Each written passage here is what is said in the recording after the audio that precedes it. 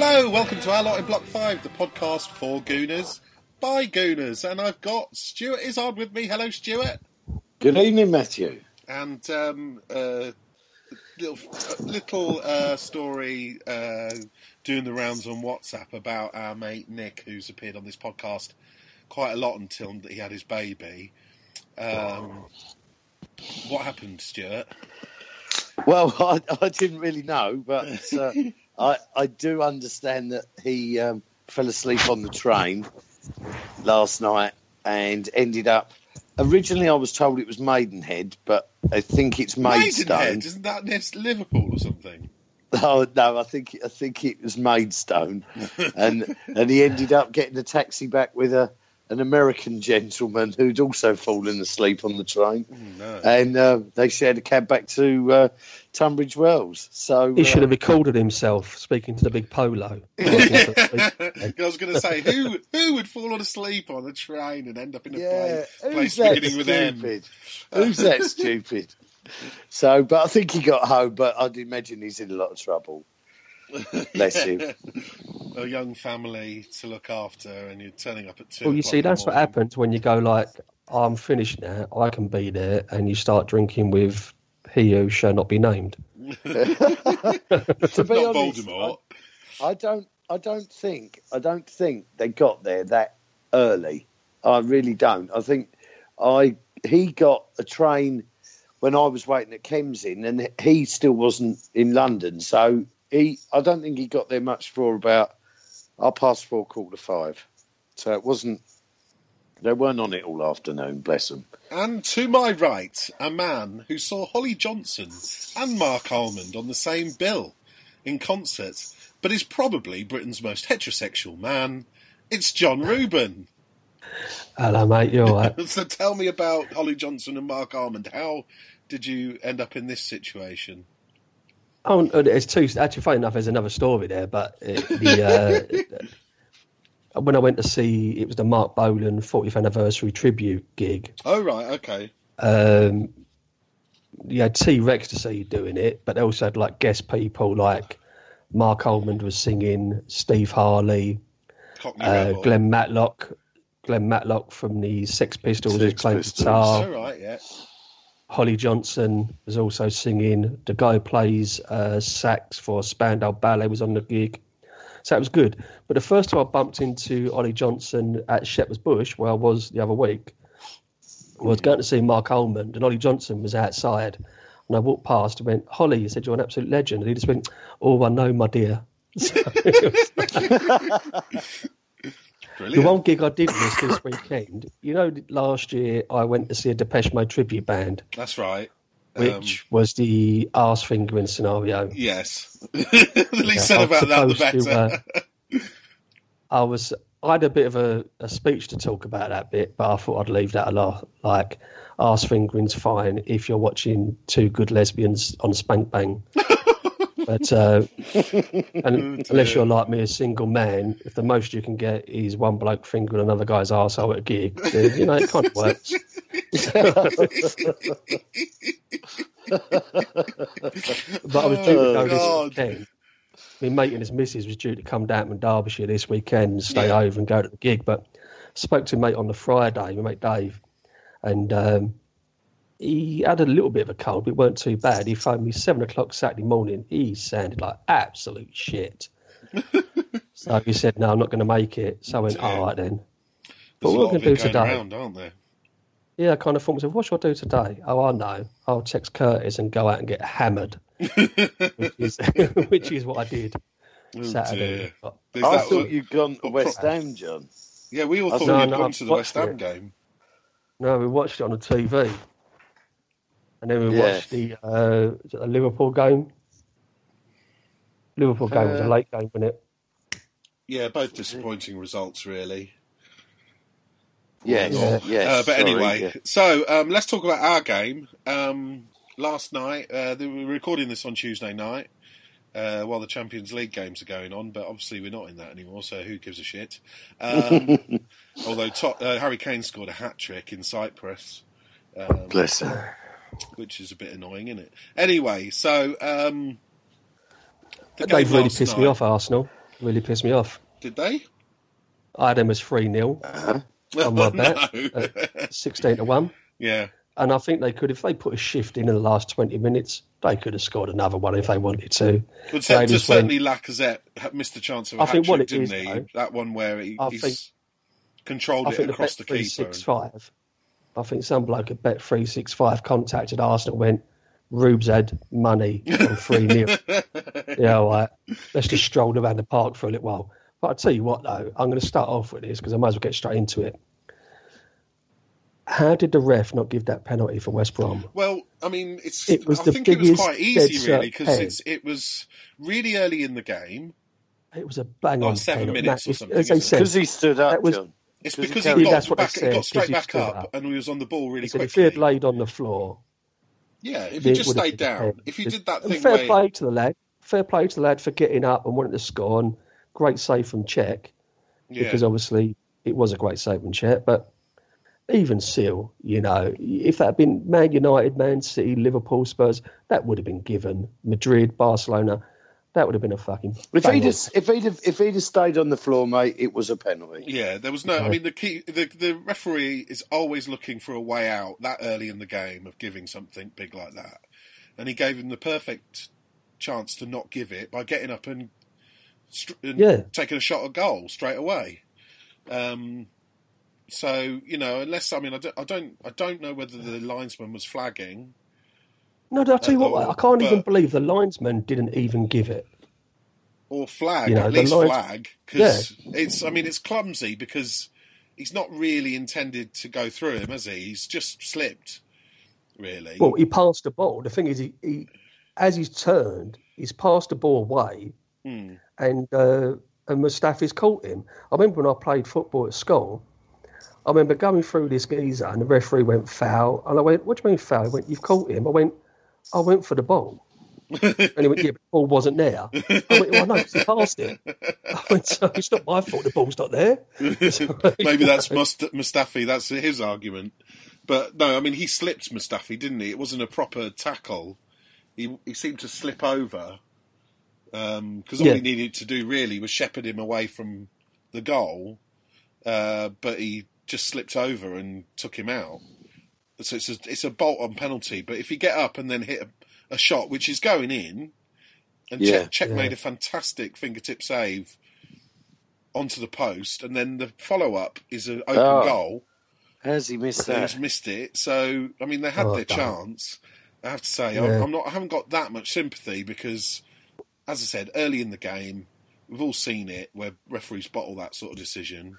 Particularly, I mean, I remember one where, was it against Newcastle or Chelsea where, I think it was the one against Newcastle where Theo Walcott gets sort of bundled over and he gets up and fires it into the roof of the net.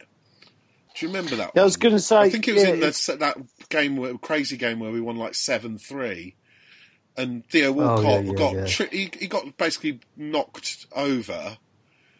But he sort of went down to his knees, got back up quickly. Sure, he just didn't fall over. No, he did. No, he definitely got. I do remember. He definitely got taken out, but he got back up, saw the goal, like begging, and just smacked it into the roof of the net. I was going to say, and that's what happens when. I mean, he could have had a penalty, but he preferred to take the shot on. Yeah, but could you imagine if the ref then blew for a penalty as he's hit a ball into the back of the net, and the ref disallows the goal, gives a penalty, and the penalty gets saved? Yeah, that's what I'm saying. How would that have worked last night if that Rodriguez shot doesn't get saved, it goes in, but because of the little bit of time difference, maybe the bleep from the lino, and he's gone, right, I'm blowing up for a penalty here as the ball hits the back of the net. Yeah. It'd be like, hold on a minute. Because even Pulis would have been like, no, we'll just take the goal there, please. In effect, although he was tackled and fouled, he did beat Mustafi and get to his feet, and he was around him and one-on-one with the keeper, effectively. Yeah. But I mean, I still think Pulis was bemoaning it should have been a penalty and Mustafi should have been sent off, but I don't think it was a goal-scoring opportunity particularly. No, he was running sort of parallel to the goal. He wasn't in on goal. Particularly, no. He did. His shot made it a good, chance. But regardless of that, they lost. That's all that matters.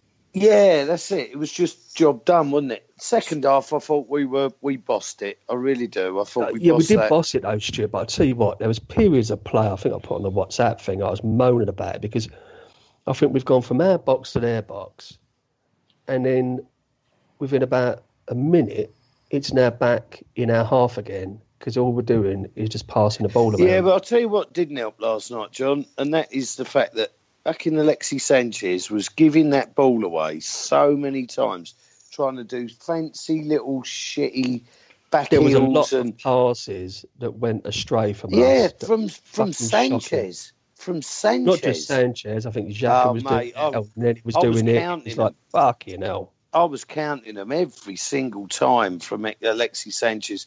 And to be honest, I know he obviously, it hit the woodwork and we scored from his free kick. But, I know he was running round and he was doing... But second half, I was getting so wound up with Alexis Sanchez. It was almost like it was just him playing on his own, trying to do what he wanted to do and forget everybody else. And it was winding me up. It was winding me up. I don't want that. I really don't.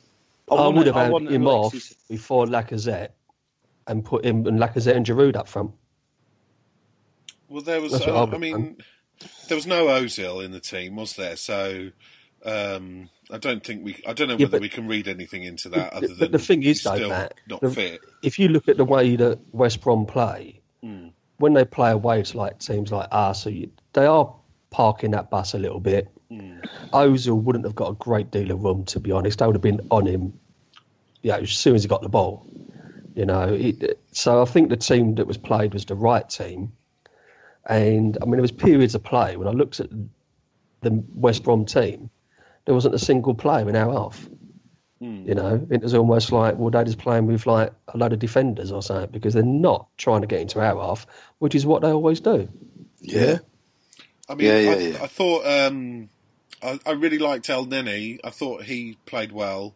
Yes. There was one, I recall a really nice ball over the top to Bellerin, which led to a Ramsey chance. Was that his header? Yeah. Was that his header? Bellerin sort of got down the side and squared it. Bellerin's looking pretty good, although there's one moment in the first half where he's let one go through him. I smelled it. For the back post. And stunk it, dude. There was, although we scored 2 goals, we also... the Monreal goal line clearance is like a goal, effectively, wasn't it? Yeah, that was unbelievable. Absolutely incredible clearance. Yeah. I don't believe he knew much about it, really, other than... Doesn't need to. Just get your foot up and try and stop it. Yeah, but it was quite high up, wasn't it? And you're just thinking, he's going to stick that in the back of the net.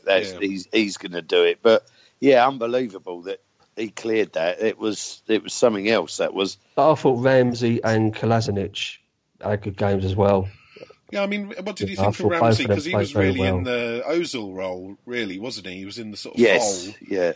But there's just a bit more about him, isn't there? There's a little bit more about him than there is with Ozil. He does like to get in. He does tackle.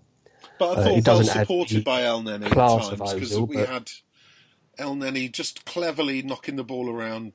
Nothing too spectacular, but sometimes you just need that little bit of glue in the team to make sure the next pass goes to the right person. And I agree with Stuart when he says about Sanchez. It's not a new thing with him either. It's a feature of his game where he just takes sometimes too many chances with the flicks and tricks and stuff, and sometimes you just need that dependable... I'm not talking about Alexander Hleb, who never seemed to lose the ball, but never seemed to do anything exciting. But still, we You don't mind the odd little try of something, but he just kept doing it, and even to the point where he was trying to take on 2 players and play a pass, and there's no one there, and then West Brom had the ball back, and away they go. It was giving momentum back to them all the time. That when John was saying about crying out for a third and stuff like that, if Sanchez hadn't kept giving the ball back to them, you might have had that because the pressure just would have kept mounting on them, and you get yourself further up the pitch, players involved. But they kept thinking, hold on a minute, if we keep giving this ball away, we're going to get caught out. Which, like I say, it was almost like he had his own little agenda last night. I'm not taking nothing away from his free kick, but that, for me last night, Alexis Sanchez was more frustrating than he was brilliant. That's all I would say. But you know what? When you get a player like him who can win a game on his own, he's like we had when we had Henry, when we had Wrighty. They do tend to try or over-try that little bit too much because they look around that team and think, no one else is going to do a lot, are they? So I might as well just try. And against another team that doesn't play as tight as West Brom, he may well have succeeded. Yeah, John, I'm not, like I say, but it wasn't also that, I think, with him. I know he was trying the little tricks, but he gave a lot of passes, simple sort of passes away. And I thought that's not the sign of a someone who's... It's a bit of a feature of our game this season, though, Stuart. We are giving a lot of passes away. Yeah, well, I was just going to say, Xhaka again last night, for me. Give the ball away. 2 minutes. We've tend to have done that a heck of a lot this season. Do you think we overdo it rather than do the simple thing? We try to do a bit too much? Well, I think sometimes you can be critical of Arsenal because when you're saying about we keep passing, and probably didn't have an end result because it would have run out somewhere, either keeper's made a save or we've hit a shot wide.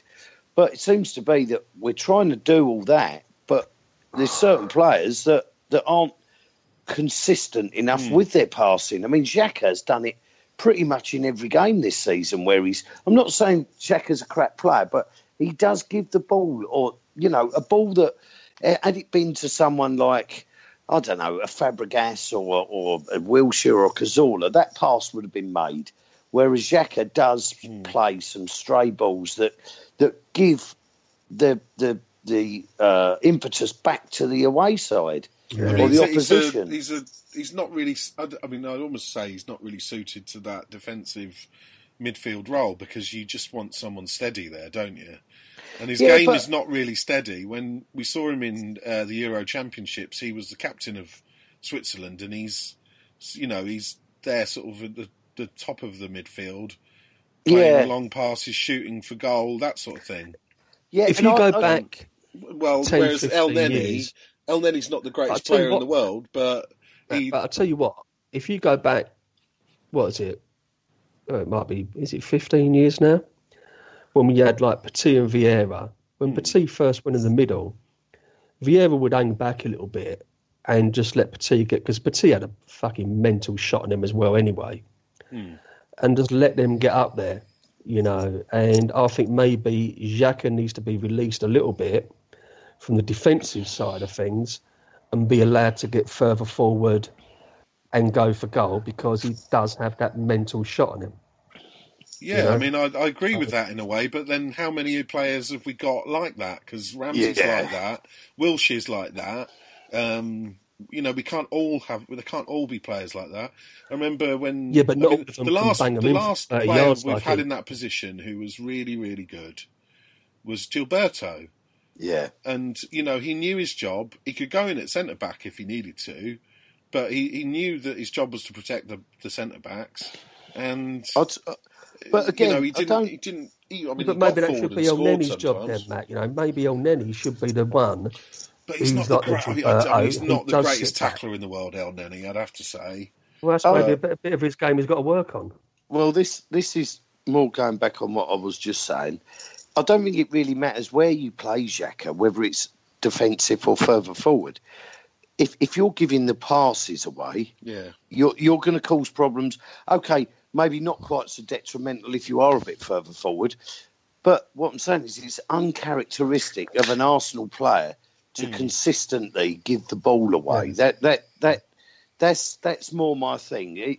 It's not that he can't play where he plays because he can do a job there. It's the fact that when he's got possession of the ball, one of the things he was supposed to be renowned for was his distribution, his passing.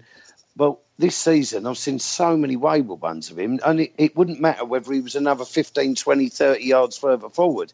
If he's not making the pass to one of our players and giving the ball away, again, you're giving the impetus back to the opposition, which is what Sanchez did last night. And that's where... The thing is, with that price tag, you'd expect him to be able to pass better. Well, after a season in the Premier League, John, I would. He he's had a season. He's come to terms. He must have come to terms with the pace of the Premiership, the physicality of the Premiership. You'd have thought, if anything, he'd have been more composed. We were all looking forward to a good season from him because he showed signs of promise last year, didn't he? Yeah. But yeah. to me, and he can be brilliant. If I had a choice, I'd put El Neni next to Ramsey next game because I just think he's a more solid player. Yeah, I've always liked El Neni. What you need in that position.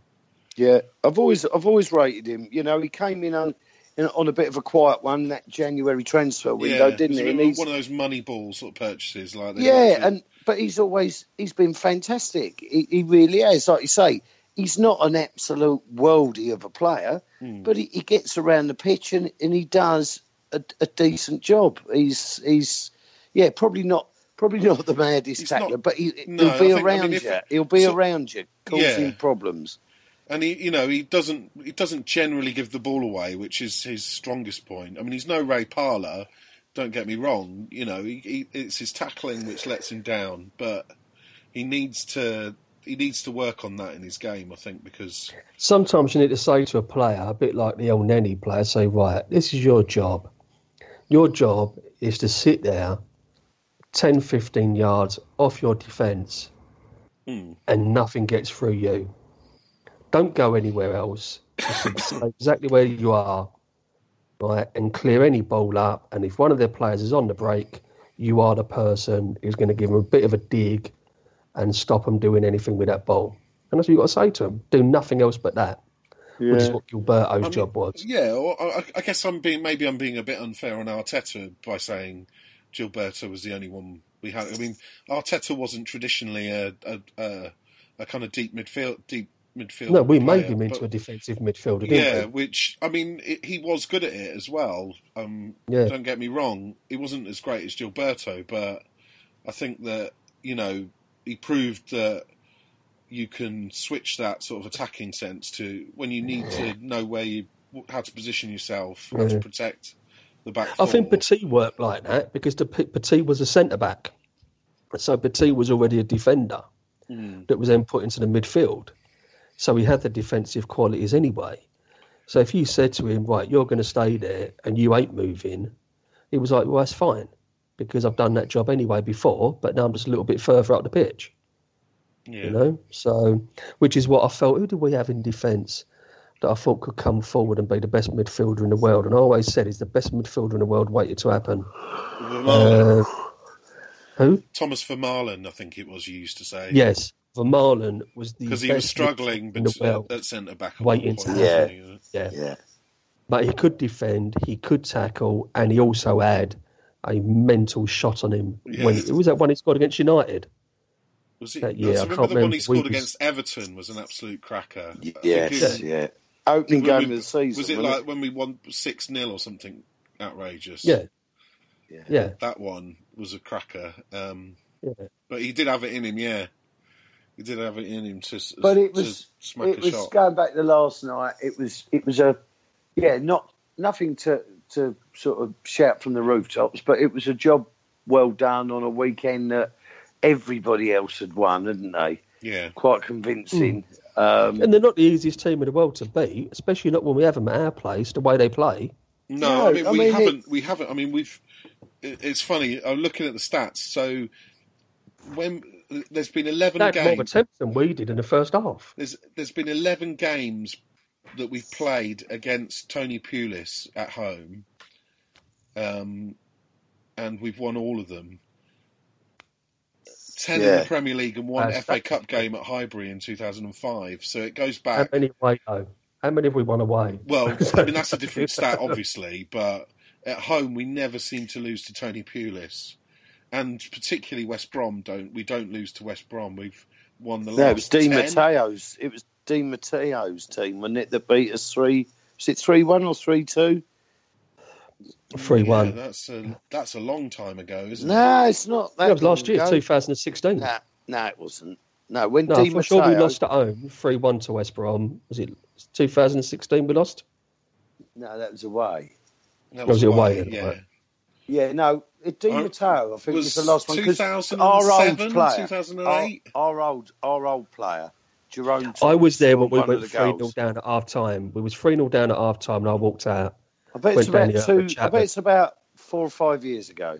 Yeah, and we won. We lost I think 3-2, it's but a at longer half time time ago than that. at half time we was 3-0 down, and I'll tell you what it was. It's Samir It was the Nasri last was season. playing because I remember him scoring one of the two. It was the last season I had my season ticket, which was 2010. Oh, really? Yeah, it Still was 7 3-0 down years at- ago. Yeah, Oh, I didn't think it was quite that long ago.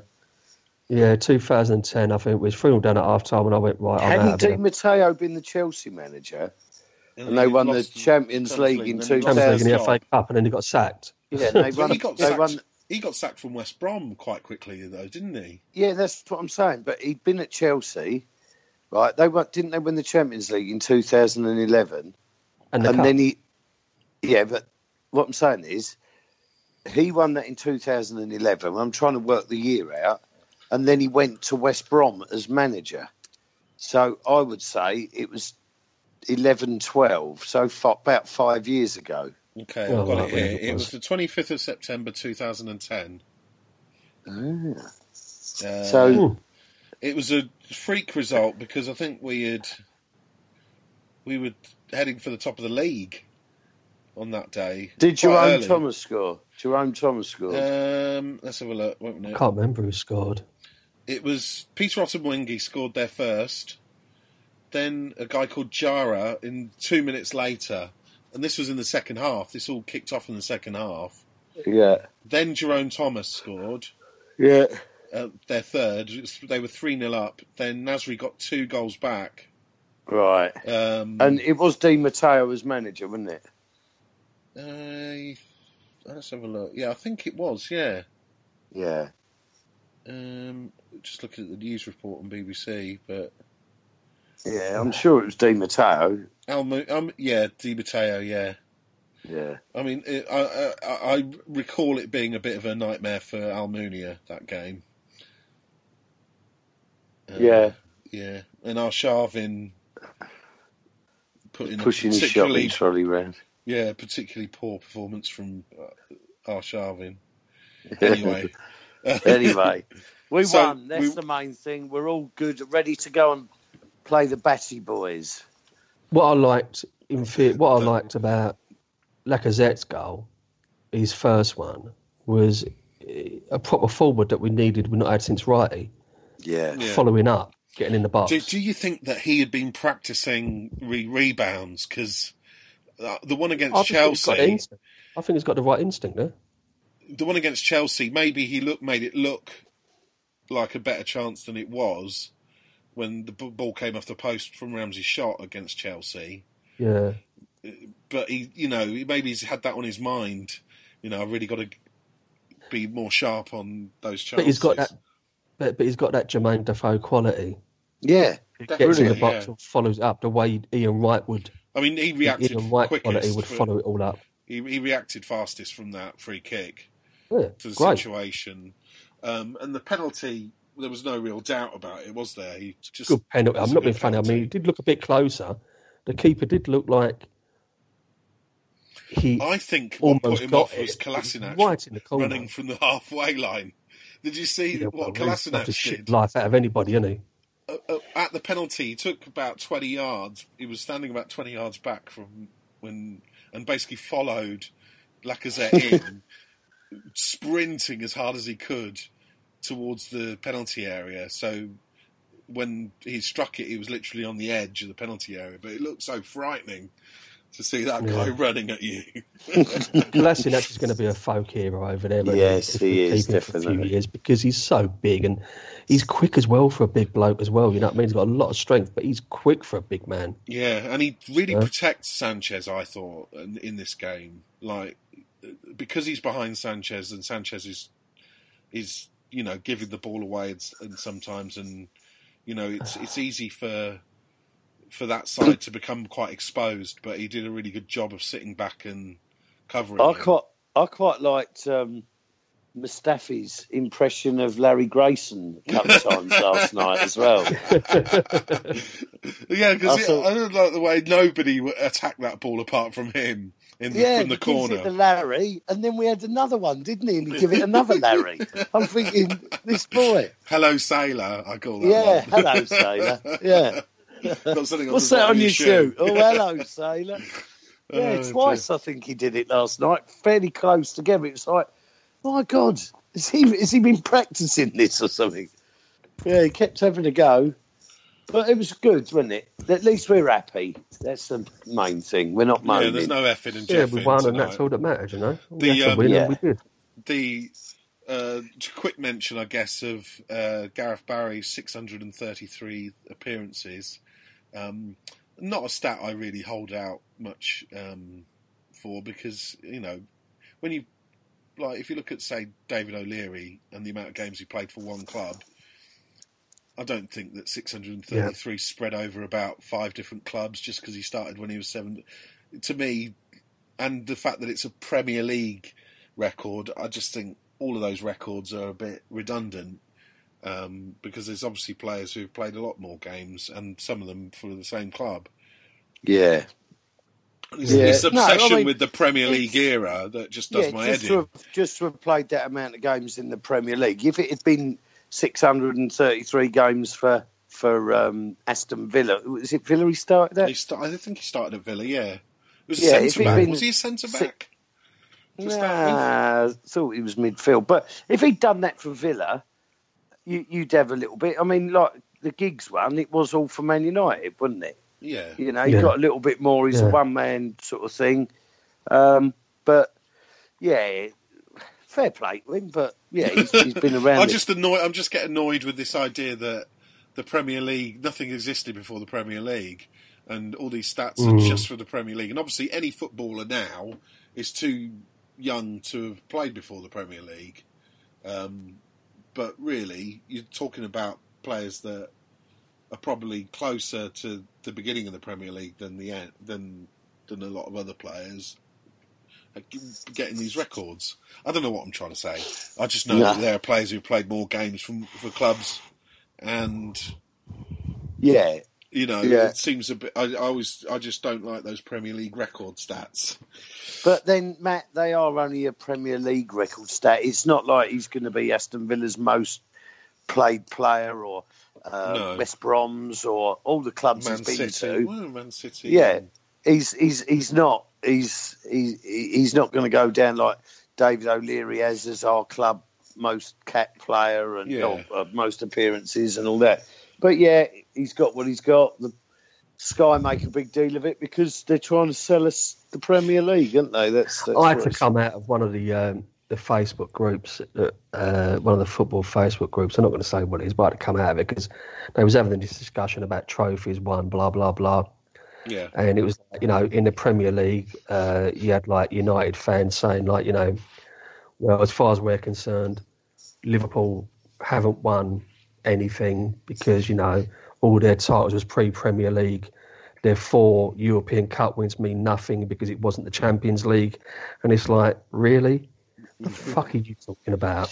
How can you even say that it doesn't mean anything because it wasn't the Premier League? It doesn't mean anything because it wasn't the Champions League. Well, just like on that note, to win the European Cup, you only had to play 4 games to fucking win it. And it was like, prick, it was the champions of your fucking country. It wasn't like someone who finished in 4th place who won it, or someone who's come out, and it's like, a 4th place and then win the Champions League. It's bullshit, but it happens. Yeah. The European Cup was the best tournament because it was your champions. You know, and it was a great tournament to win. And league football before the Premier League was much fucking better. With that in mind, Lacazette scored Arsenal's 100th penalty in the Premier League last night. He only had 100 penalties in the Premier League. Yeah, so there's only 2 teams that have had more. Can you guess 24 which they are? years we've had 100 penalties. Chelsea have had 107. United. And Tottenham? It's actually Liverpool who've got the most penalties in front of the Kop, I imagine. 112, isn't it? 112, yeah. And I've got here as well that each of our last 7 home game wins have come on a different day of the week. Really? Yeah. That's weird. So That's obviously we had weird. that Friday night game to start with. We've had a game on Saturday, and then a game on Monday. We've had the We've had the Thursday night game against Cologne. Tuesday night Champions League game probably. Well, no, it would have been Carabao Cup, and then the last one must have been a Wednesday night for the league at the end of the season. Was it? Right. Home game? No, it wouldn't have been the last game, would it? Last game was a Sunday. Oh, right. So we haven't played on a Sunday. We haven't played at home on a Sunday. No, we haven't played on a Sunday yet. So it would have been a Sunday. Yeah. Right, John. So there you go. I mean, it might have been a Wednesday last season and a Sunday. Yeah. Could well have been. And also, Lacazette is the first Arsenal player to score in his first 3 home games of the season since which player, do you reckon? Brian Marwood. Oh, who had saw that stat? In 1988. Yeah. That's quite surprising, though, isn't it? Yeah, it is. It is. We've had people like, Henry and Ian Wright and players. Yeah, but 4, what's he got? 4 league goals? 4 league goals. In 3, we had 3 home games, haven't we? Did Limpar break Marwood's record for consecutive goals in consecutive goals to games? I think Marwood did 7 out of 7, and I think Limpar did 8 in 8. Right. This is only home games, though. So I'm obviously just saying, he scored that perfectly good goal against Stoke. And then was dropped for the Liverpool game. Yeah. So I think he's done pretty well. I mean, I do. I mean, 4 goals from 3 Premier League home games. I think he's done very well. Well, if you look at the French league, I'm happy with him. You can kind of look at the French league and go, it ain't I'm going for another beer quickly. 30-odd goals he scored last season in a league that's it's not the greatest league in the world. But he's doing all right in the Premier League, and the Premier League is a tough league to play in. Yeah, I just think he looks... he called him... Arsene Wenger called him a young lad. He's 25, so he's no spring chicken, but he's he obviously sees him as a relatively young player that that will improve. If he scores 20-plus goals this season, which I think he more than likely is capable of if he starts... I mean, he still got taken off again, and I still think I'm not sure it was the right move. I wouldn't. Did he get swapped for Giroud? Yeah, I wouldn't have swapped him for Giroud. I just think you should play. You should stay on. Yeah, leave the player on the field. Yeah. I don't know whether it's like this kind of whether they got the stats on your first season and whether people get played too much in their first season in the Premier League with the pace of the game. Whether they just try and give them a bit of a break. But these are professional people. These are fit professional lads, And to be honest, if he scores 20-plus league goals, we need to try and keep hold of him. Yeah. That will be a problem when people look at him and go if you look at other clubs, you look at I'm not sure how old Aguero is. He's still relatively young, isn't he, Aguero? Is he 27? 28? 29? But if City are looking at Aguero thinking he's knocking on a bit and Lacazette's just banged in 25-plus league goals, let's go for him. I mean, you kind of hope that we managed to keep hold of him. Well, I mean, he's in his first year. I would think of the first year that Chamakh played when we bought him, and he was banging them in the Champions League. I think he scored about 8 goals in the Champions League, didn't he, for Bordeaux or wherever it was.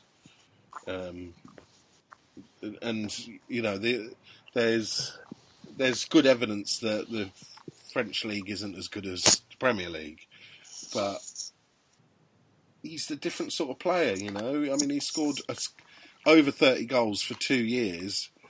So I wouldn't put him down because he's come out of the French league. He looks a very good player. Even if he's not scoring, when he's got the ball, he looks good.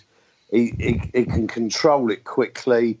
He looks a very good player, mate. But he's got a range of goals as well. You know he can bang them in probably from 20 odd yards, and he can get the tap in, the header as well. He's got a good range. He's got the all-out range, which is what.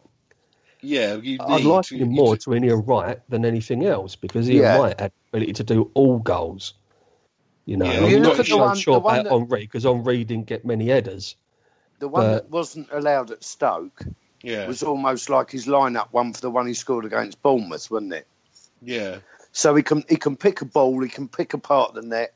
He can score a tap in. He can obviously score from the spot, a good penalty. He's got 2 headers.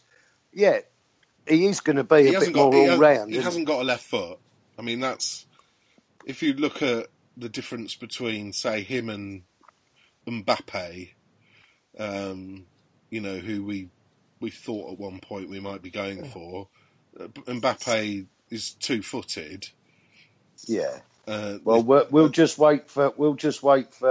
I might have a bet on Sunday for Lacazette to score first with his left foot. 30-yard volley. I mean, if you look back at his YouTube videos of him for Marseille, Lyon, and there is not one goal he scores with his left foot. But I'll tell you what, if you go back, I can't remember how far back it was. I think even like Shearer might have done it. Probably Wright he did. I know Bobby Charlton used to. They're predominantly one-footed. They spend ages in training just shooting with their weaker foot.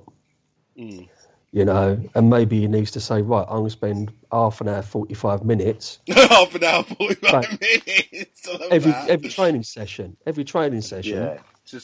I mean, they do work on that. I know that. I remember in the Theo Walcott book, there's quite a lot written about improving his weak foot. Which one was that? I know, exactly. I was going to say. Fucking weak foot, legs, body, arms, head.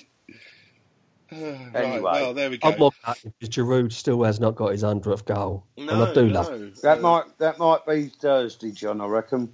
I do hope so. Well, we're going away to... Bati Borislav. Which is in Bulgaria? No. Serbia? No. Not that one. Bosnia. Is it Azerbaijan? Azerbaijan. It's not Azerbaijan, is it? I thought the Batty boys were from Switzerland, weren't they? No. That's the Basel boys. Basel. It's, come on. Azerbaijan. Is it? I think so.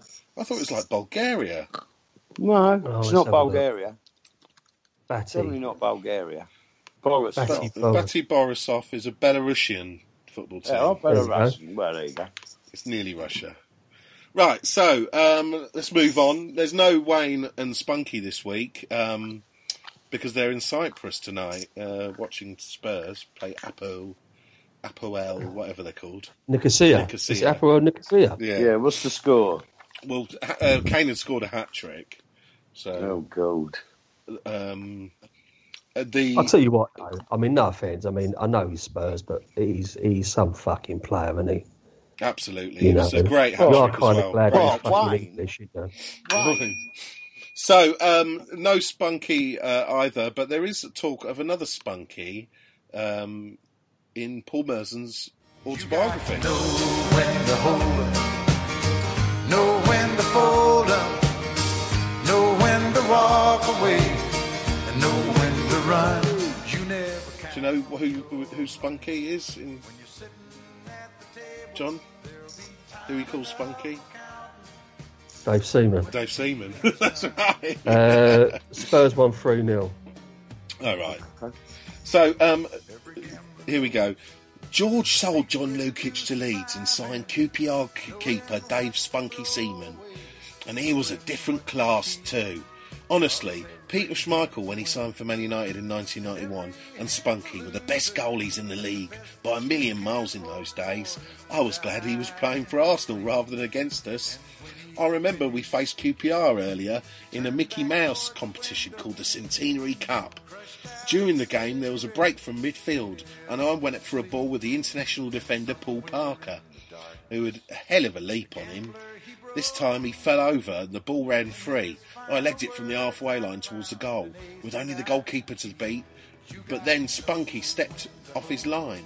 I swear, the way he moved out, it made the target look like a hockey goal. It just shrank, and I couldn't see the Caspers on either side of him. Just the word Caspers. It took me like about 30 seconds to work out what that meant. John, what do you reckon Caspers are? What? Can you repeat the sentence? Because I wasn't listening. I couldn't see the Caspers on either side of him. Caspers, Casper the friendly ghost. Post is the most tenuous Cockney rhyming slang I've ever read. I always fancy my chance in one-on-ones with the keepers because all of them gamble at some point and dive in at the striker's feet. That's when I like to pop the ball over the top or nip around the side, but Spunky just stood there. I crumbled and fluffed my shot. I remember thinking, bloody hell, he's good. Pity I couldn't say the same when he started prancing around on Celebrity Dancing on Ice. With David in goal, we were unstoppable. We only lost one game that season in 1991, and that was to Chelsea away. We were knackered with injuries that day, and our defence was down to the bare bones. We were good at the back we were good at the back that we only let in 18 league goals in one season. But I'm not having that. It was all down to the defence, as George was forever telling us. Defence starts from the front. Against Chelsea, Baldy got a knock in the game, and Georgia put Mickey Thomas in the back four because everyone else was in the treatment room. Mickey couldn't kick his way out of a paper bag normally, but we were that desperate. So he then goes on to describe the incident at Old Trafford with the fight, and how he didn't get involved in it because he's a shit bag. But then he carries on. The only other blip that season, it was in the big blip, was Tottenham. Tottenham's brilliant midfielder, Paul Gascoigne. Despite eating all those Mars bars, Gazza was tearing up trees in the FA Cup, and Spurs were drawn against us in the semi. It seemed like he had got them there all on his own. He was playing that well, but Spurs were no mugs at the time. They had players like Gary Lineker, Vinnie Samways and Gary Mabbott in the team, as well as Gaz. Because it was a London derby, the FA decided to play the game at Wembley, which was a ricket as far as I was concerned. I personally thought that playing the semi-final under the Twin Towers took the shine off the final. I still do. The FA Cup final was the day, and everybody wanted to play at Wembley in the game, not semis. Spurs was double fired up for the game because they'd got into their heads that we'd already had our suits made for the final. That was rubbish. We were confident of winning the double, but not that confident. Still, the rumours certainly seemed to give them an edge. In the first half, we gave away a free kick. It was about 30 yards out, so we shouldn't have caused any problems, but Gazza took one of the best dead balls I've ever seen. It was a worldie. It bent over the wall, dipped just before David Seaman could get his fingers on it, and crashed into the back of the net. As it swerved over me head, I thought, what a free kick, what a goal. Even though it was scored by the other lot. I have to admire it. Spunky was gutted, though. When we got in half-time, 2-1 down, he started saying sorry. What for, I said. He reckoned his studs got caught in the ground and he should have stopped it. I told him not to worry, though. I probably wouldn't have been so soft on him if it had happened after the 9 goal from the halfway line, which lost us the 95 Cup Winners' Cup final against Zaragoza, or the Ronaldinho free kick that went over his head in the 2002 World Cup when England lost to Brazil. It basically brings up all his bad points. Yeah, slagging him off. In the second half, we battered Spurs. Then Gary Lineker hit one and Spunky let the ball slip through his hands again. He thought it was such an easy catch to make that he took his after ball before he had it under control. As we looked up, there he was going going passing the net. It went right through his fingers. In the end, we lost 3-1. We were all gutted. In those days, the FA Cup semi-final was the ultimate game to lose. And for us, there was nothing worse than losing to Tottenham.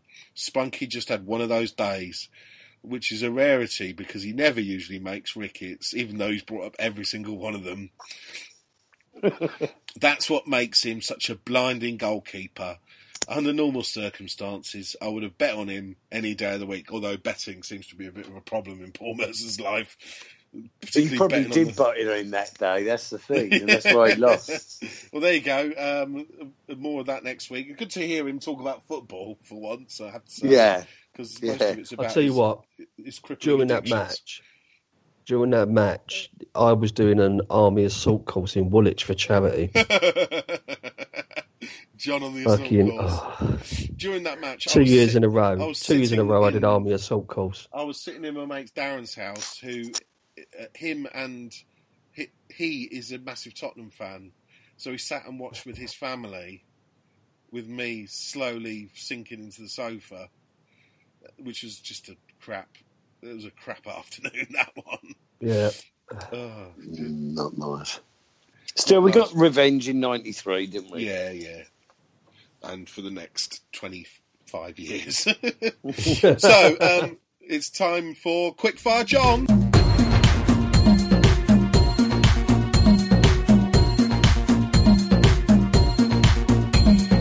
Quickfire John.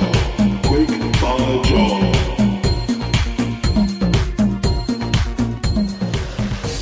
Excellent. Okay, John. Have we got any? Yeah, well, we've got one. Let's go straight into it. Chips or mash? Mash. Vinyl or Spotify? Vinyl. Kebab or burger? Oh, fucking hell, that's difficult, actually. I remember selling my flag, what was it, from a Charity Shield match when I went to Ali Barbar's round the corner, and I got a kebab. And then the bloke said, "Oh, I like your flag." I went, "Yeah, I got it at Wembley." He went, "Can I have it here?" I said, "What's it worth?" And he's gone, "I don't know, what do you want?" I went, "I'll have a quarter pounder with cheese and chips." So that's how much an Arsenal flag is worth from Wembley. So what, you didn't order a kebab? I'm going to go kebab. Okay, Tesco's or Sainsbury's? Sainsbury's. Beef and onion or chicken and mushroom? Chicken and mushroom. PlayStation or Xbox? PlayStation. Boxers or briefs? Briefs. Des Lynam or Jim Rosenthal? Des. Trainers or shoes? Trainers. League Cup double or Champions League trophy?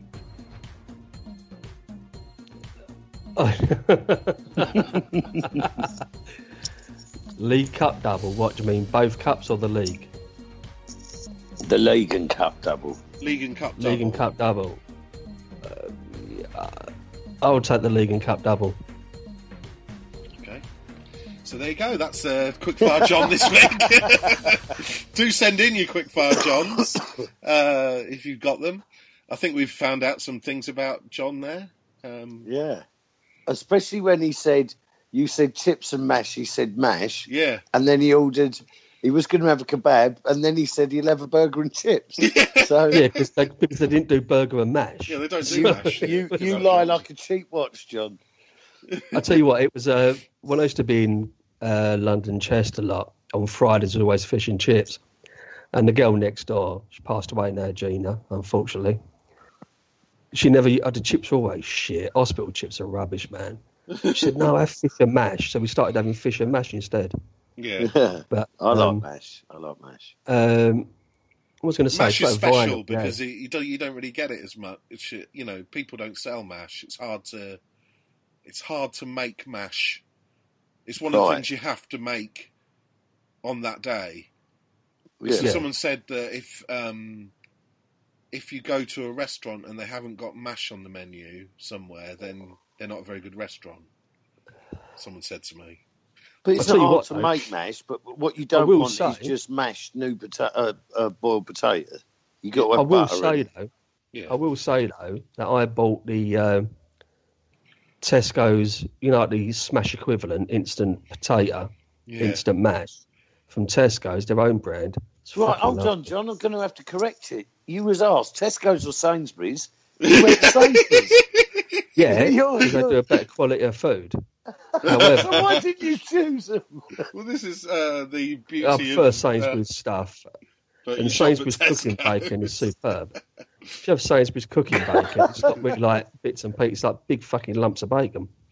But, the Tesco instant mash is beautiful. It's fucking absolutely beautiful mashed potato. But, talking about vinyl, it's like that, I put a picture of a purple vinyl record on Facebook. It looks pink, but it's actually purple. Right. And then one of the girls I knew from college, Geraldine, she put, I've got an album, the same colour, by King Kurt. It's called King Kurt Big Cock Album. And I thought, what a fucking brilliant name for an album. Big Cock. Yeah, it's just called Big Cock. So I think fucking superb. So, King Kurt. Yeah, I got that through today. My Sisters of Mercy, Jesus Loves the Sisters album. Fucking beautiful thing. Lovely. Yeah. How much did that set you back? Because I was looking at in HMV, they've started to put loads of vinyl in HMV again. They're like 20 quid a record. I bought it. It's 100 copies of each colour. Right. So there's 100 copies of purple, 100 of red, yellow, clear vinyl. And I've got obviously one of 100 purple, and it was 13 quid. Oh, that's good value. So I was very pleased with that. Okay. So this week we are ditching the Match of the Day quiz for another episode of Play Your Izzards Right.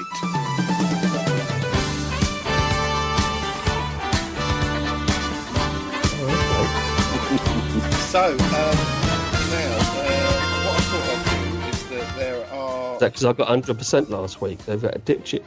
We'll do something else. Yeah. Stuart lost. He decided to throw his fucking toys out the pram. No. Not playing it no more. Right, so there are 12 players who have made more than 500 appearances in the Premier League.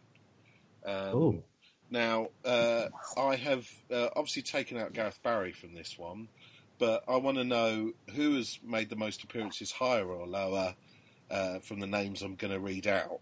So who wants to go first? Tricky. This could be very tricky. It is very tricky, actually. I'll let Stuart go first. Okay. So we're starting with Emile Heskey, who played for Leicester, Liverpool, Birmingham, Wigan, Athletic and Aston Villa. Any idea of how many appearances over 500 he's made? 524. He made 516 appearances. So the next one on the list is... Steven Gerrard, has he made higher or lower than 516? I've got to go higher. No, he didn't. He's only made 504 appearances in the Premier League. So the next one is Mark Schwarzer. Sorry, how many was it? 504. 504. Right. So next one is Mark Schwarzer. Has he made more or less appearances in the Premier League than Steven Gerrard? Well... I mean, we've only got 4 to play with, haven't we? So I might as well go on the fact that he must have been higher. Higher, that's right. He made 514 appearances for Middlesbrough, Fulham, Chelsea, Leicester. The next one on the list is Sol Campbell. Bloody hell. Higher or lower?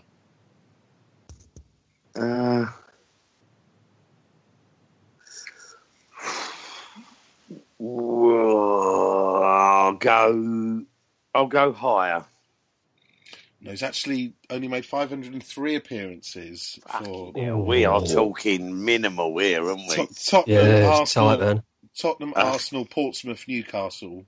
Yeah, we're talking very tight on numbers here. How many did he make for Newcastle? Must have been about 5 or 10. Well, he made more for Portsmouth, didn't he? Because was he in the team that got to the FA Cup final and stuff? Well, he didn't make enough to get my right answer, did he? So, and finally, Ryan Giggs. Is that higher or lower? Higher. 632 for Ryan Giggs. So I make that, you got 2 there, 2 correct predictions. So it's your turn, John.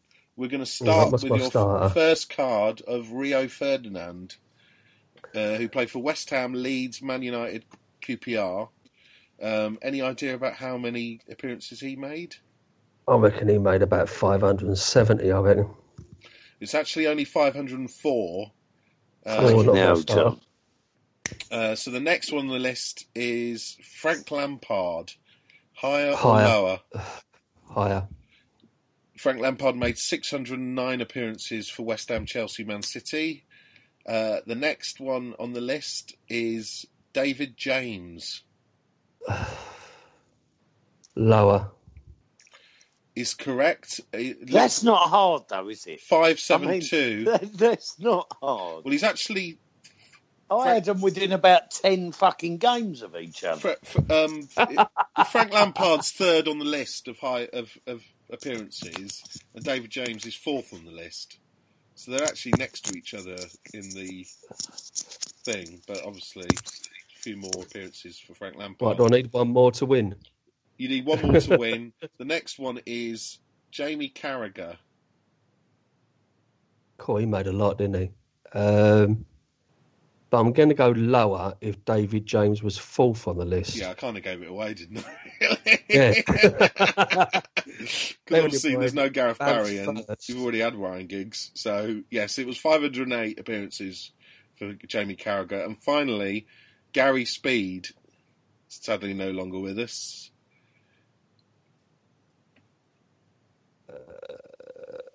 He made a lot as well for Newcastle and Leeds.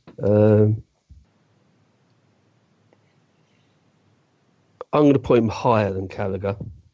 That's correct. 535 he made. Ooh. For Leeds, Everton, Newcastle United and Bolton. Did he play for Everton? Yeah, he did, yeah. After Leeds fell apart and they had to sell everyone. Oh, yeah. Yeah. Well, there you go. So, John, another clean sweep. All right. There again, mate, in all fairness, though, Stuart's were a little bit tougher than mine. They were a little bit tougher, I have to say. I didn't mean it to be like that, but, you know, I should have stuck... And you gave the game away, so, you know. So, he was false. Fair enough. So, who's next for Arsenal? We've got a game on Thursday, haven't we? In... I've forgotten already. Batty boys. Yeah, in Belarus. Well done, John. We should win it. We should win that. Cheers, Stuart. We should win that, shouldn't we? Really? About 3-1. I think they might score first, but I think we'll come back. I think the hype of them being at home, if they get a quick start, because I think they realised that when we played what's name, who got a very fast start, we're susceptible when it goes quick. So I think they might score in the first 10-15 minutes. But I think we'll roll out 3-1 winners. It depends who he plays. It's going to be a totally different True as side. well. I agree with that. We've got the weekend. We've got Brighton at home early Sunday morning. We've got two very strangely timed games for Arsenal, haven't we? So this game starts at 6 o'clock on Thursday, which is the true... the downfall of the Europa League. Yeah. It's this. I'm going to be in Western-super-Mare. I may not even watch it. Well, what will be new about that, John? No, I'm playing darts tonight. I've got darts match. So I'm going to be in Western-super-Mare on Thursday night. Really? Well, that will be and interesting. And Sunday I'll be coming home. So I may not even be home to watch the Brighton game either. Well, it's 12 o'clock kick-off. That's a proper early start. I'm not going to be home then. So why don't you pop over North London when you're done, when you get back? Because the game's done by 2. We're going to all go for a few beers and something to eat. And amazingly, I had a chat with my boss today that I'm going to start working from home on Mondays. And I was supposed to be on leave on Monday, but I can always start work a bit later. So, yeah, all right then. Yeah, come over. Because the game will be done by about 2, 2:15, the match will. And then we're just Compton on the Rocket. Compton. Yeah, I might try and get over for a couple, but I won't be getting a... Although, to be honest, if I fall asleep on my train... You won't be going to Maidstone. To be honest, if I stay on the district line, I'm only going to go as far as 3 stops down the road, so I can get a bus back. So it's not going to be the worst thing in the world. Yeah. I'm not so confident Thursday because I think it will be a complete change of playing staff. Yeah. And away from home, like John said, they'll be right up for it. It's one of them horrible ones. It's a bit of a travel. It's not very nice. I reckon hostile. I'd like to see us get a draw. If we get a draw from that, we win our own games. That's the one. They'll be up for it. I think we'll probably come out with a draw on Thursday because it will be a completely different 11. They Bate Borisov have won the Belarusian league for 11 years. 20 years in a row? 11 years consecutively. Yeah, and they've been in the Champions League as well. Yeah. I mean, since they're no fools. They're no idiots. I'm going to go low back in a minute. So they've been in the Champions League for a couple of times. Three times. 2008-9, and then 11-12, 12-13, 14-15, 15-16. So yeah, they're a good side. I mean, this is the first they've dropped out of the Champions League for the first time in quite a few years, like us. So they play in the Haransky Stadium, which looks a bit like a sort of bus shelter. It's got like this weird roof, and it's not very big. It's not very big at all. It's going to be. Is it one of those games where there's going to be like a running track around the outside and a sort of load of police? Dogs barking, a load of people in the crowd who are in sort of national uniform. yeah, it's not going to be nice. And like I say, there'll be players. I mean, it's good to see these players, but obviously, I mentioned one. We're almost playing with 10 men because Walcott's going to play. I'd imagine Giroud will play. Iwobi, I would think, because he didn't have anything to do the other day. No, I mean, do you think they'll stick Maitland-Niles back in there? I think Maitland-Niles, Jack Wilshere. He didn't have a great game in the League Cup, did he, Maitland-Niles? Will he play more as a midfielder, holding midfielder, maybe alongside Jack? He did better there, didn't he? Yeah, I wonder whether Ozil. Yeah, so would I. I'm thinking maybe Nelson. Do you know what though? I think that putting Reece Nelson as a wing back was a mistake because he's not a defender, not in a million years. I'm more thinking maybe try and drop Walcott and play Nelson, Giroud. No. I mean, Walcott will play, won't he? Well, yeah. All right then. So let's play Walcott where he can do the least amount of damage. Let's leave him up top. Let's leave him up top and play Nelson one side, maybe Iwobi the other, and then Jack and Maitland-Niles. I think Per will come in and play. I think Callum Chambers. He's trying to. I think Callum Chambers is trying to turn himself into Rob Holding. He's trying to make himself. No, I think he's trying to make himself look like Mustafi. So maybe he accidentally gets picked instead of Mustafi. But I think it will be. I wonder if Mesut Ozil will get a start. Yeah, really, that'll be it, won't it? Yeah, I just think that's what he's sort of done with Sanchez. He played him in the Europa League. I don't see Sanchez taking part on Thursday. It's whether they travel. I mean, the travel is quite a big. I mean, it's quite a big game away to go after a Monday night, isn't it? I would leave those players at home. I really would. To be honest, though, if I was Arsene, I would actually consider, and this is a bit of a weird one to say, I'd put Walcott on the right and put Ozil up front or just literally behind Giroud. That's what we talked about this last week, didn't we? Yeah. If you put him up top and played false nine, yeah. I think he's going to pick Giroud though, because he's trying to get that 100th goal, and yeah, but I would have Ozil up front with him because I think Ozil's got Ozil. Yeah, Ozil needs a game of football. He needs a game of football, regardless. So I do think Ozil will probably be the main surprise, if you like. And also, if he's up front as well, you can say to him, look, up front, you haven't got to fucking worry about running back and trying to tackle anybody. Just stay up front. As long as you try and stay on side, then stay up front with Giroud. I'd like to see a good 90 minutes from Jack Wilshere. Because he definitely can pass the ball, and if he can put the ball through, because he has got the great ability to fucking pass the ball, stick a crossing as well. So, but you are right. What you was about to say, Stuart. Wilshere needs 90 minutes. Yeah, or a good 90 minutes from Jack. Minutes. Good 90 minutes from Jack. And yeah, that's there must be a few other youngsters that is it Willock? We've got but him on the bench.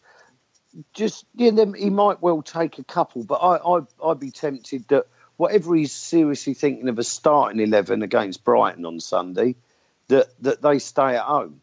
I know I'd go 4-4-2 though. Out there, I definitely would rather have a 4-4-2. I don't think it'll change that at the moment, though, John. I know, but I would though. I definitely would in Europe. I think it's a better way to play in Europe. Yeah. I think the struggle. I mean, it was like that for the League Cup game. I thought that we didn't really need 3 at the back in that League Cup game. We probably could have played Rush Golden.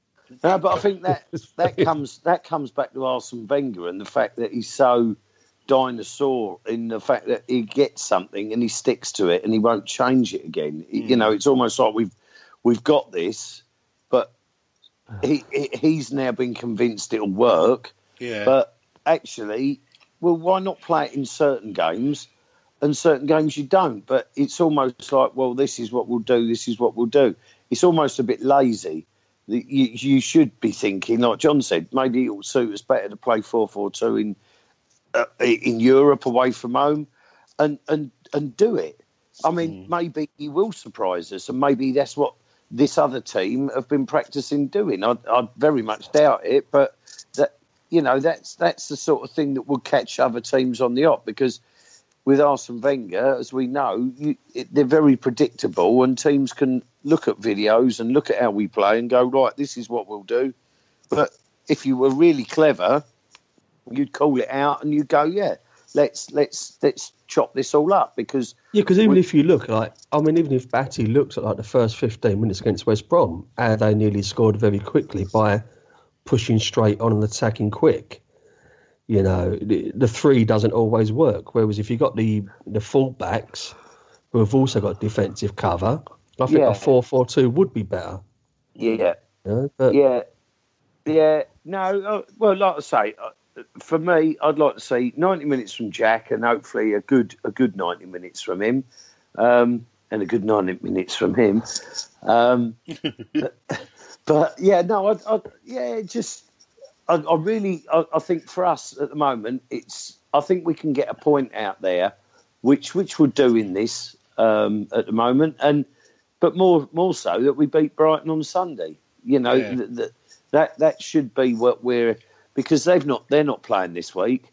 So Brighton, after beating Newcastle on Sunday, by all accounts, they did all right on Sunday as well. I think they've done all right generally. I mean, they haven't got many points out of their games, but I wouldn't say that they were level on points with us up until we beat West Brom last night. I know they had played a game more, but come on, they're newly promoted, and I thought they did pretty well against Man City as well on the first day. Yeah, definitely. Ended up losing, but it wasn't a humiliating kind of defeat. And well, my brother's who's coming along Sunday, he goes to their games, and even he said the one thing that they really do lack is the goals. That's the goal scorer. That's what they're lacking. But he said they did have the Leicester guy, didn't they, for a while? Who? He went to Leicester from Brighton. Ijoa. Yeah. Who was bagging them for Brighton. That's just the thing. It's a big leap, isn't it, to come up, and then we spoke about Lacazette, and saying, well, he's come from France. He came at a big lump of money, but he is a goal scorer.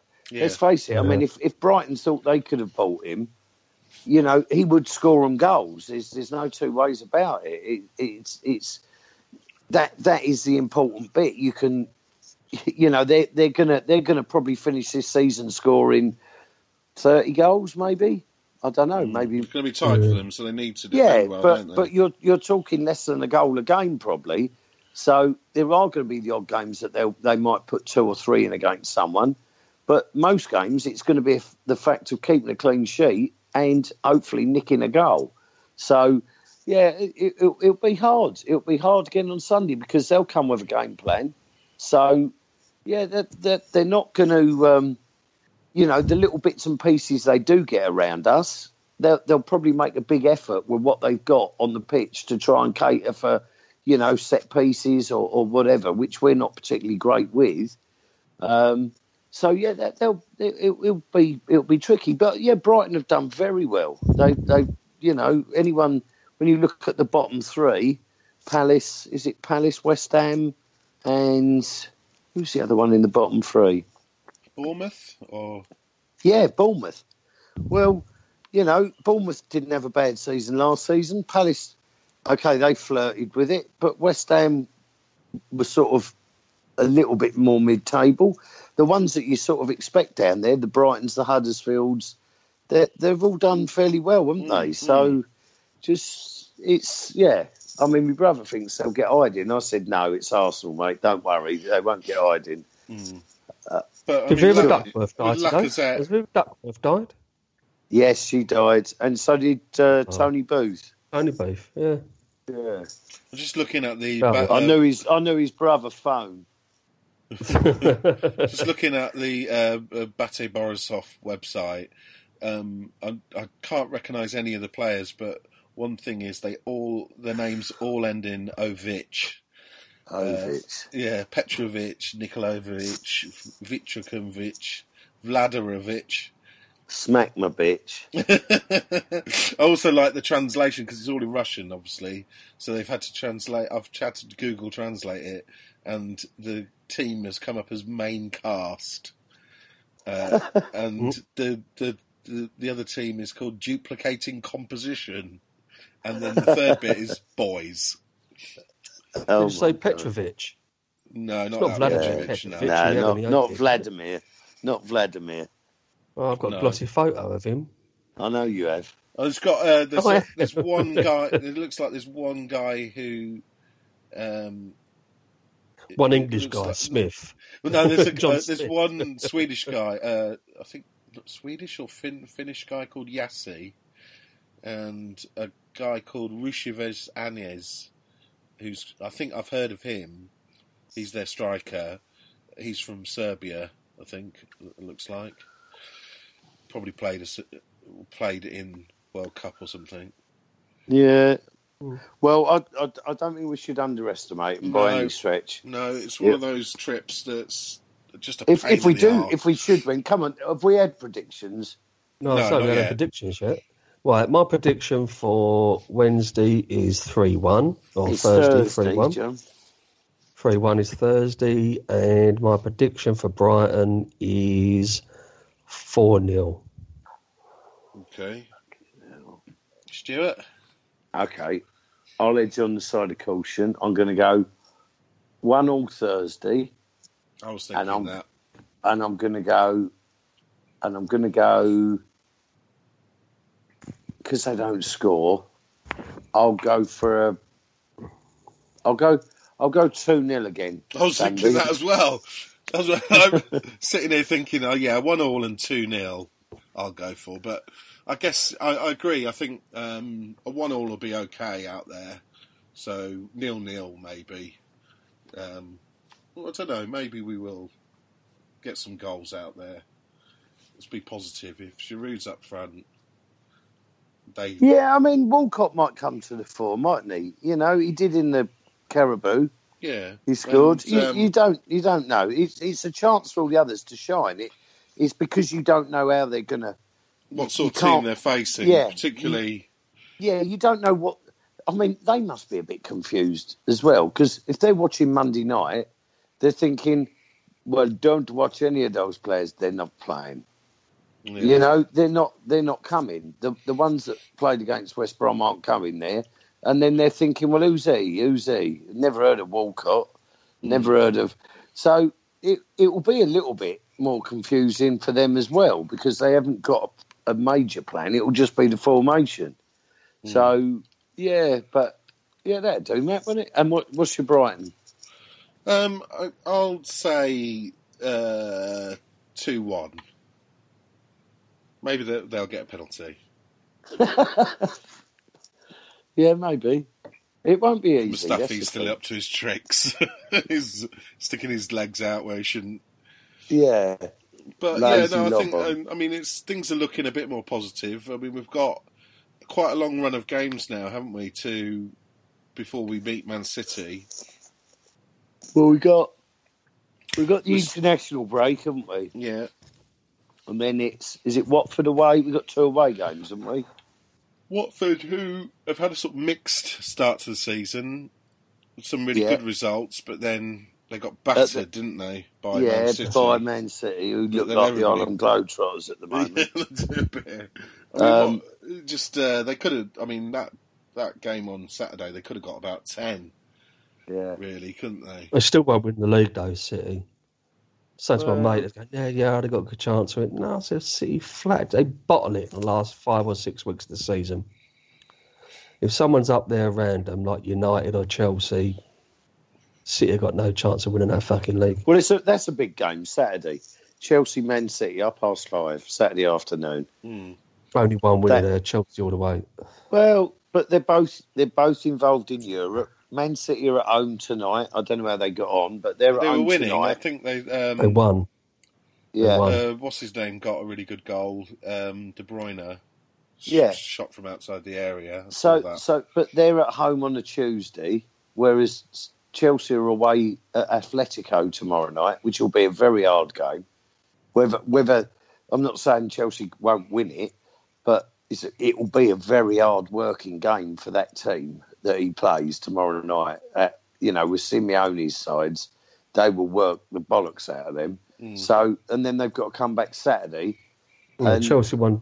City won 2-0 against Shakhtar Donetsk. Yeah, so that's a massive game on Saturday this early. Yeah, because if City go there and turn Chelsea over, you really have got to be starting to seriously think, because I know they did this last season, didn't they? They started off. They did, yeah, even better actually. I think they were saying that they and then they sort of dropped and faded away a bit. But I think if they go to Stamford Bridge and come away with a decent result there, then that's going to already put a big gap on points between them and Chelsea.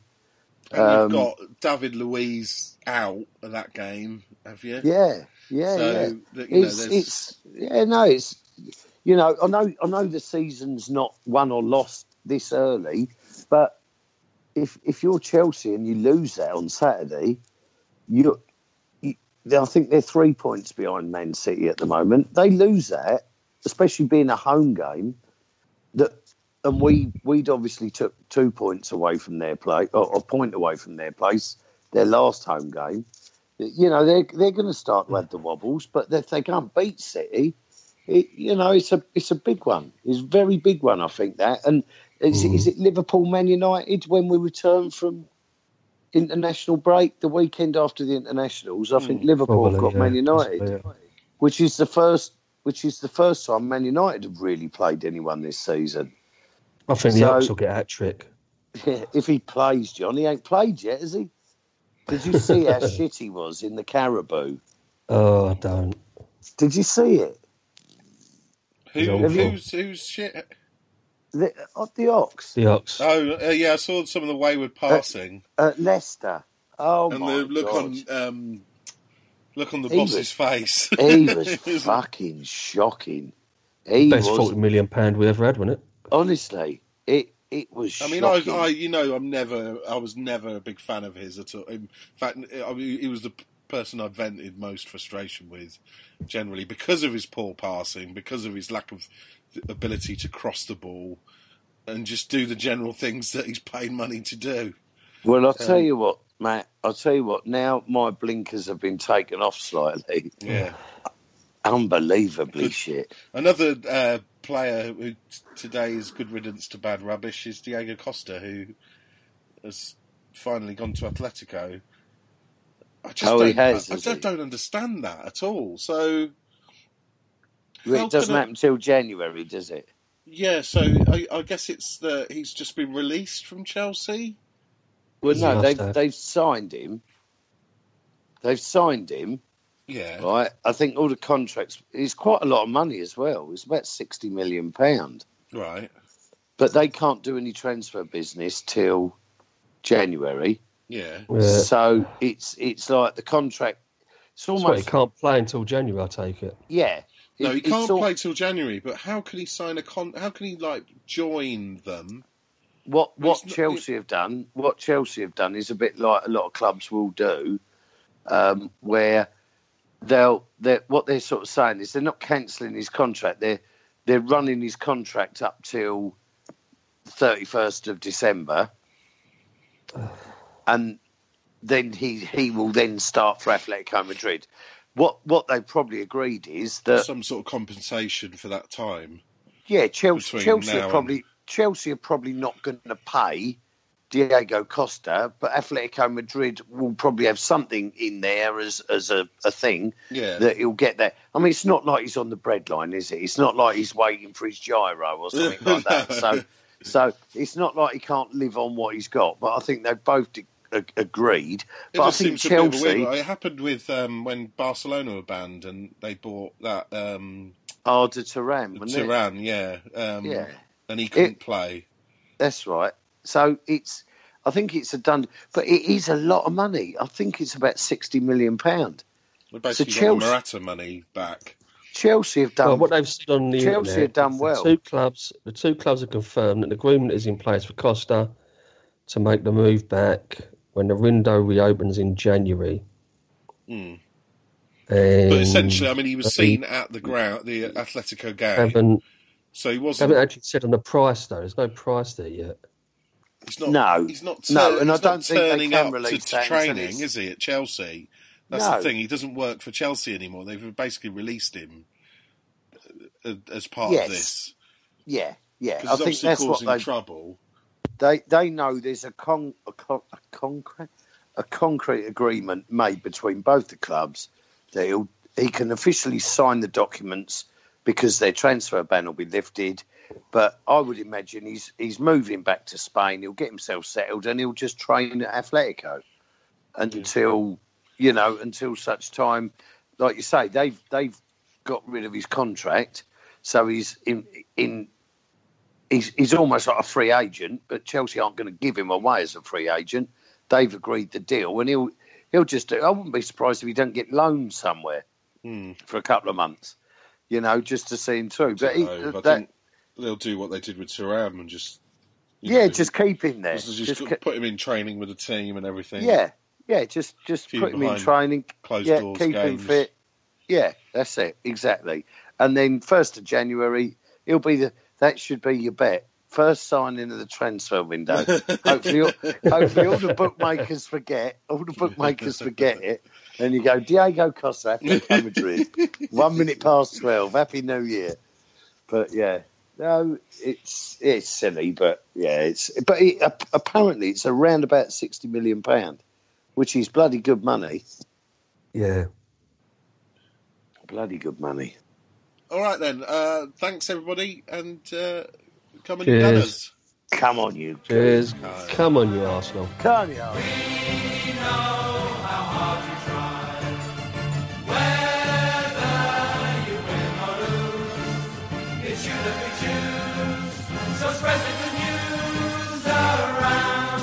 Now you have found supporters who will never let you down.